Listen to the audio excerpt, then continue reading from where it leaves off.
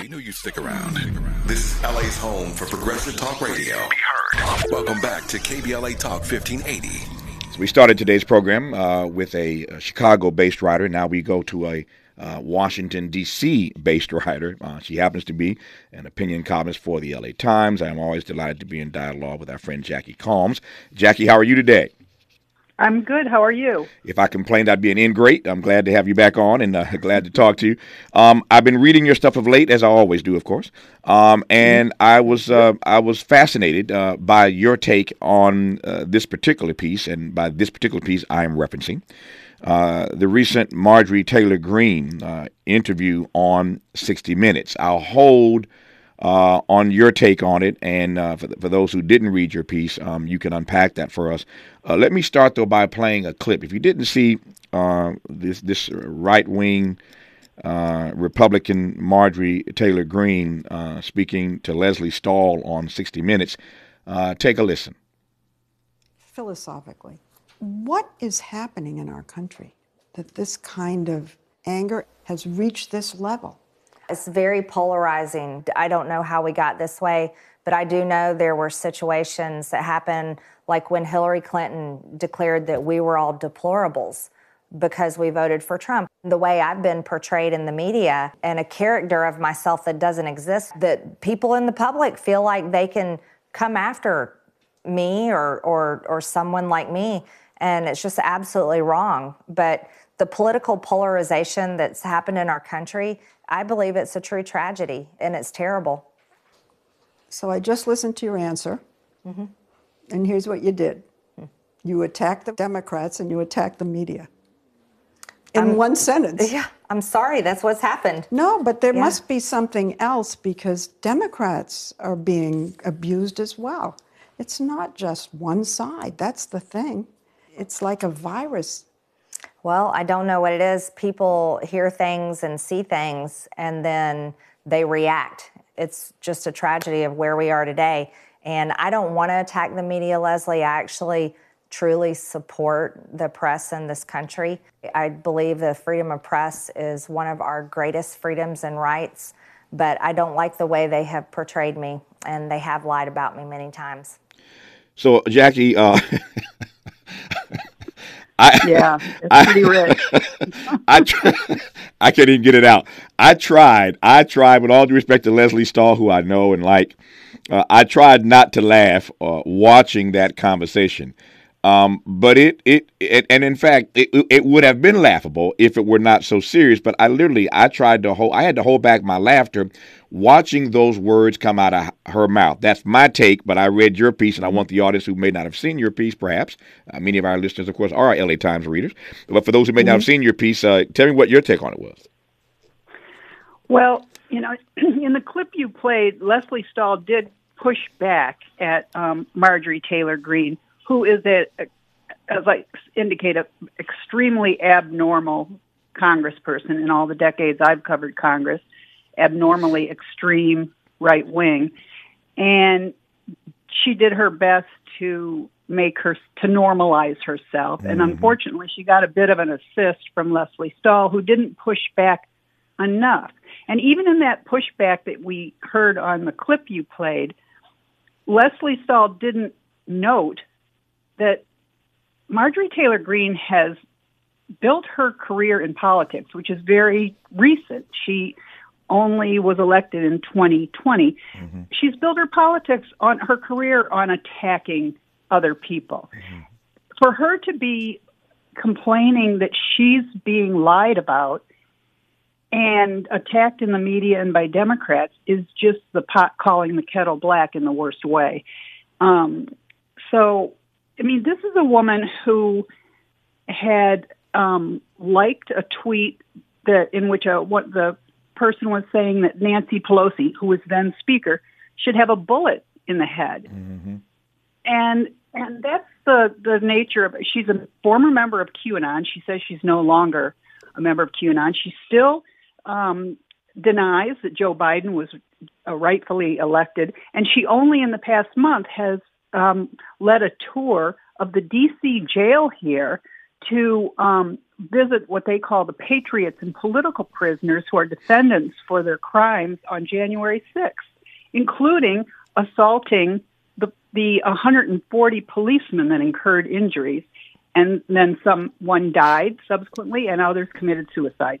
And for her, this is, it's just, I hate that she was given the attention. I will concede that she has tons of influence in the House of Representatives right now, given that Republicans control the place. And Speaker Kevin McCarthy believes he owes his job to her, which he probably does. Mm-hmm. But that's a sad statement that somebody like her is so influential. Let me come back to, I want to come back to that notion in a moment of somebody like her. We'll get to that in a moment, I promise. Yeah. But I want to start with your use of the word abnormal, which I don't disagree with. It's a great word, and that's why you're a great writer. But the question is whether or not she is just abnormal, or whether or not she is an outlier, or whether she is a profile of what is to come, if that makes any sense. Is she so abnormal that she's just an outlier, or is she a profile of what is to come, given that people like her can, in fact, obviously get elected to Congress? Does that make sense? Right. Absolutely. And when I say abnormal, I mean sort of in the context of congressional history and including recent history. She's no longer all that abnormal when it comes to elective Republicans, and especially in the House of Representatives, where the Republican, where the Republican majority is,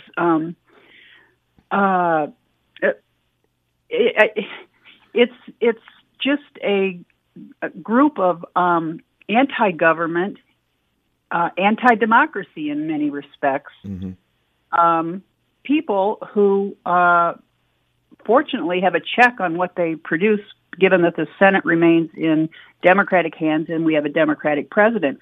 But they are all, for the most part, all allies of Trump.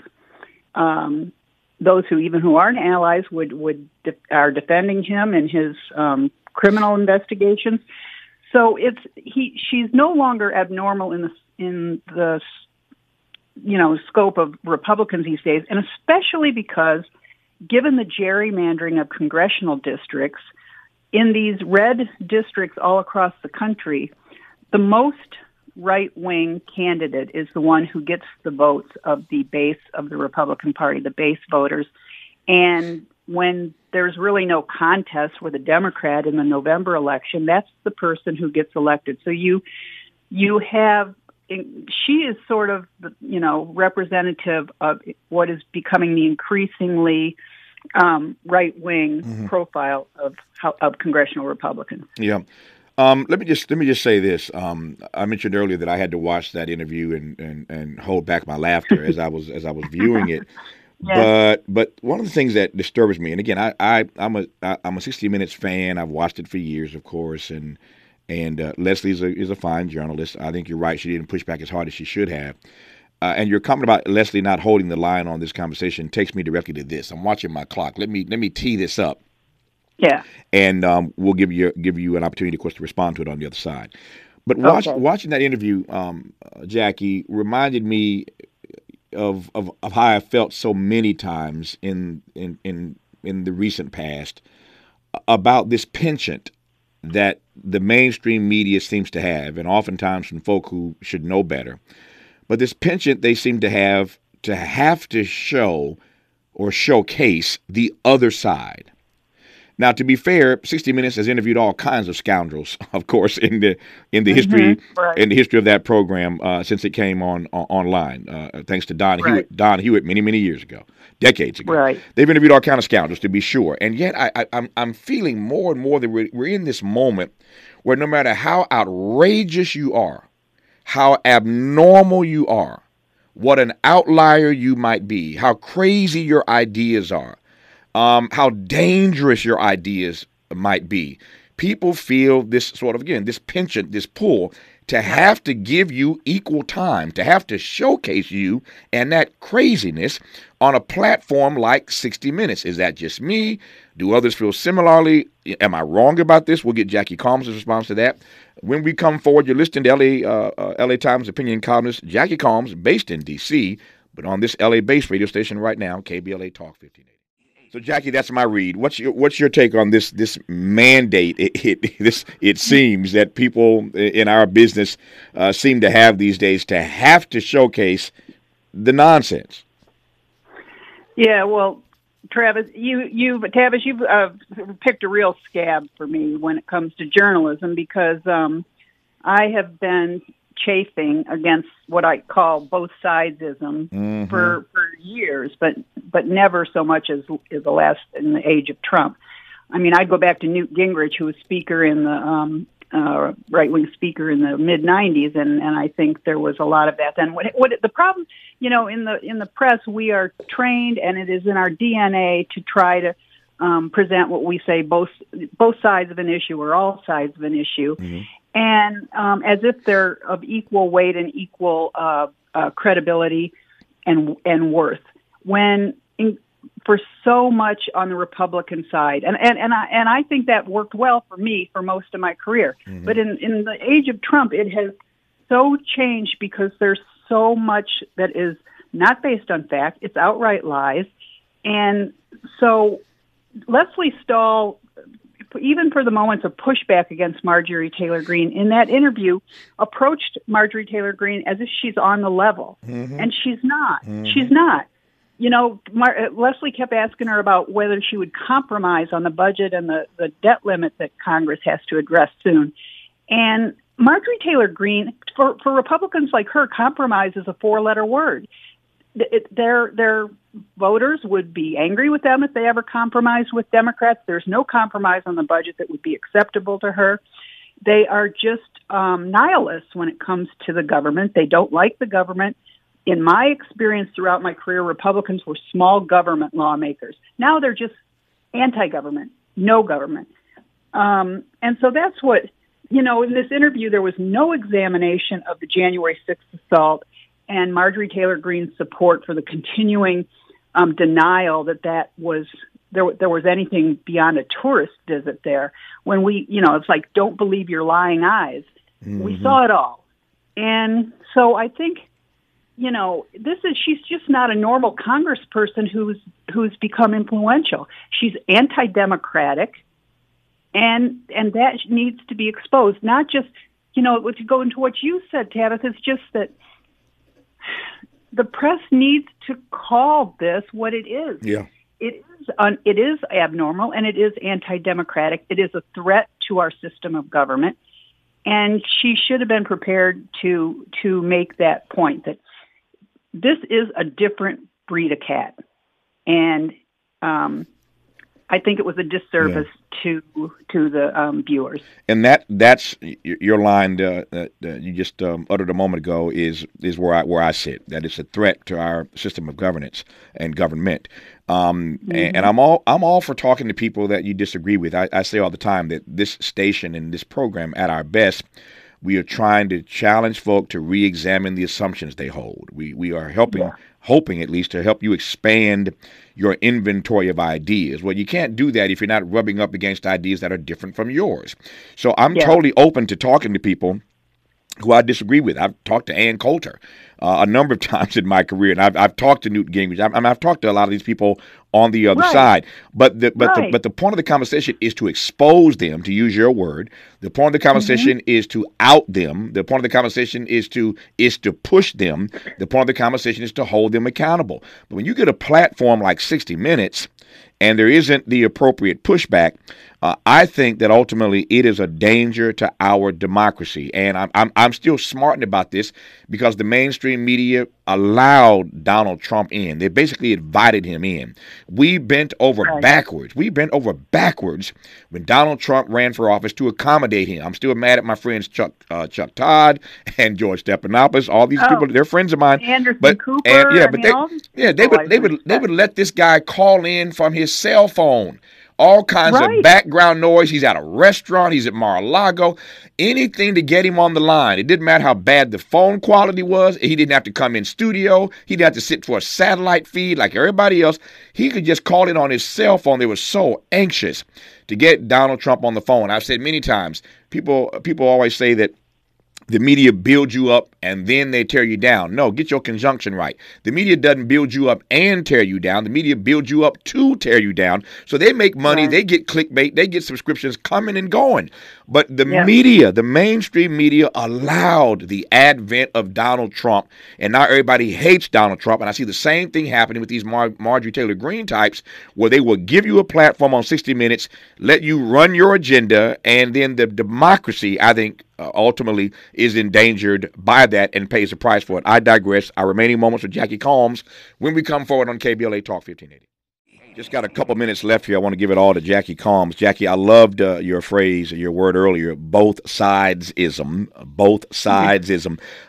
Finally here, is there anything to be done in the future about the kind of both sidesism that allows Marjorie Taylor Greene a platform on 60 Minutes? Well, I think you just have to be willing, more willing than we've been in the past, because when there wasn't as many lies afoot, to call them out and to confront people with facts as opposed to their fallacies. And you know, my blood was boiling all through the break just now because you left me with this memory of the way the press built up Trump during the 2016 presidential campaign. And I mentioned in my column, I recalled how back then CBS's chief Les Moonves had said to criticism that they were, covering Trump too much. He said, well, it may not be good for America, but it's damn good for CBS. Yep. And when I saw this 60 Minutes, I was fearful that this was exactly the same mentality that was, building up Marjorie Taylor Greene when, in fact, she needs to be exposed at every turn. Nope. I remember that comment from Les Moonves rather well. And it's clear to me that in many respects, sadly, people are, again, more concerned, Jackie, about ratings and subscriptions and clicks than they are, I think, about our democracy. And I think we're all doing ourselves a great disservice when we don't consider the impact the decisions that we make to give people platforms have ultimately on our democracy. And I can promise you this, Marjorie Taylor Greene is just the tip of the iceberg. Look out for all the exposure that Ron DeSantis is going to get. Is already getting and will get when we move forward. But I digress for the moment. Jackie Combs, L.A. opinion columnist based in Washington, D.C. Her stuff for me is must-read copy. And if you're not a reader regularly of the L.A. Times or of her stuff, I highly recommend you add it to your reading list. Jackie, good to have you on. We'll do it again. All the best to you. Thanks for your time. Always a pleasure, Tavis. Pleasure's all mine. Thank you. That's just hour one. 2 more hours to go, but 2 great conversations. I said at the top of our show an hour ago, today really is a self-help day. So in the next hour, we're going to talk about how to build successful relationships. And in our third hour, we're going to talk about how to find purpose in your work. It's a self-help day on Tavis Smiley on KBLA Talk 1580.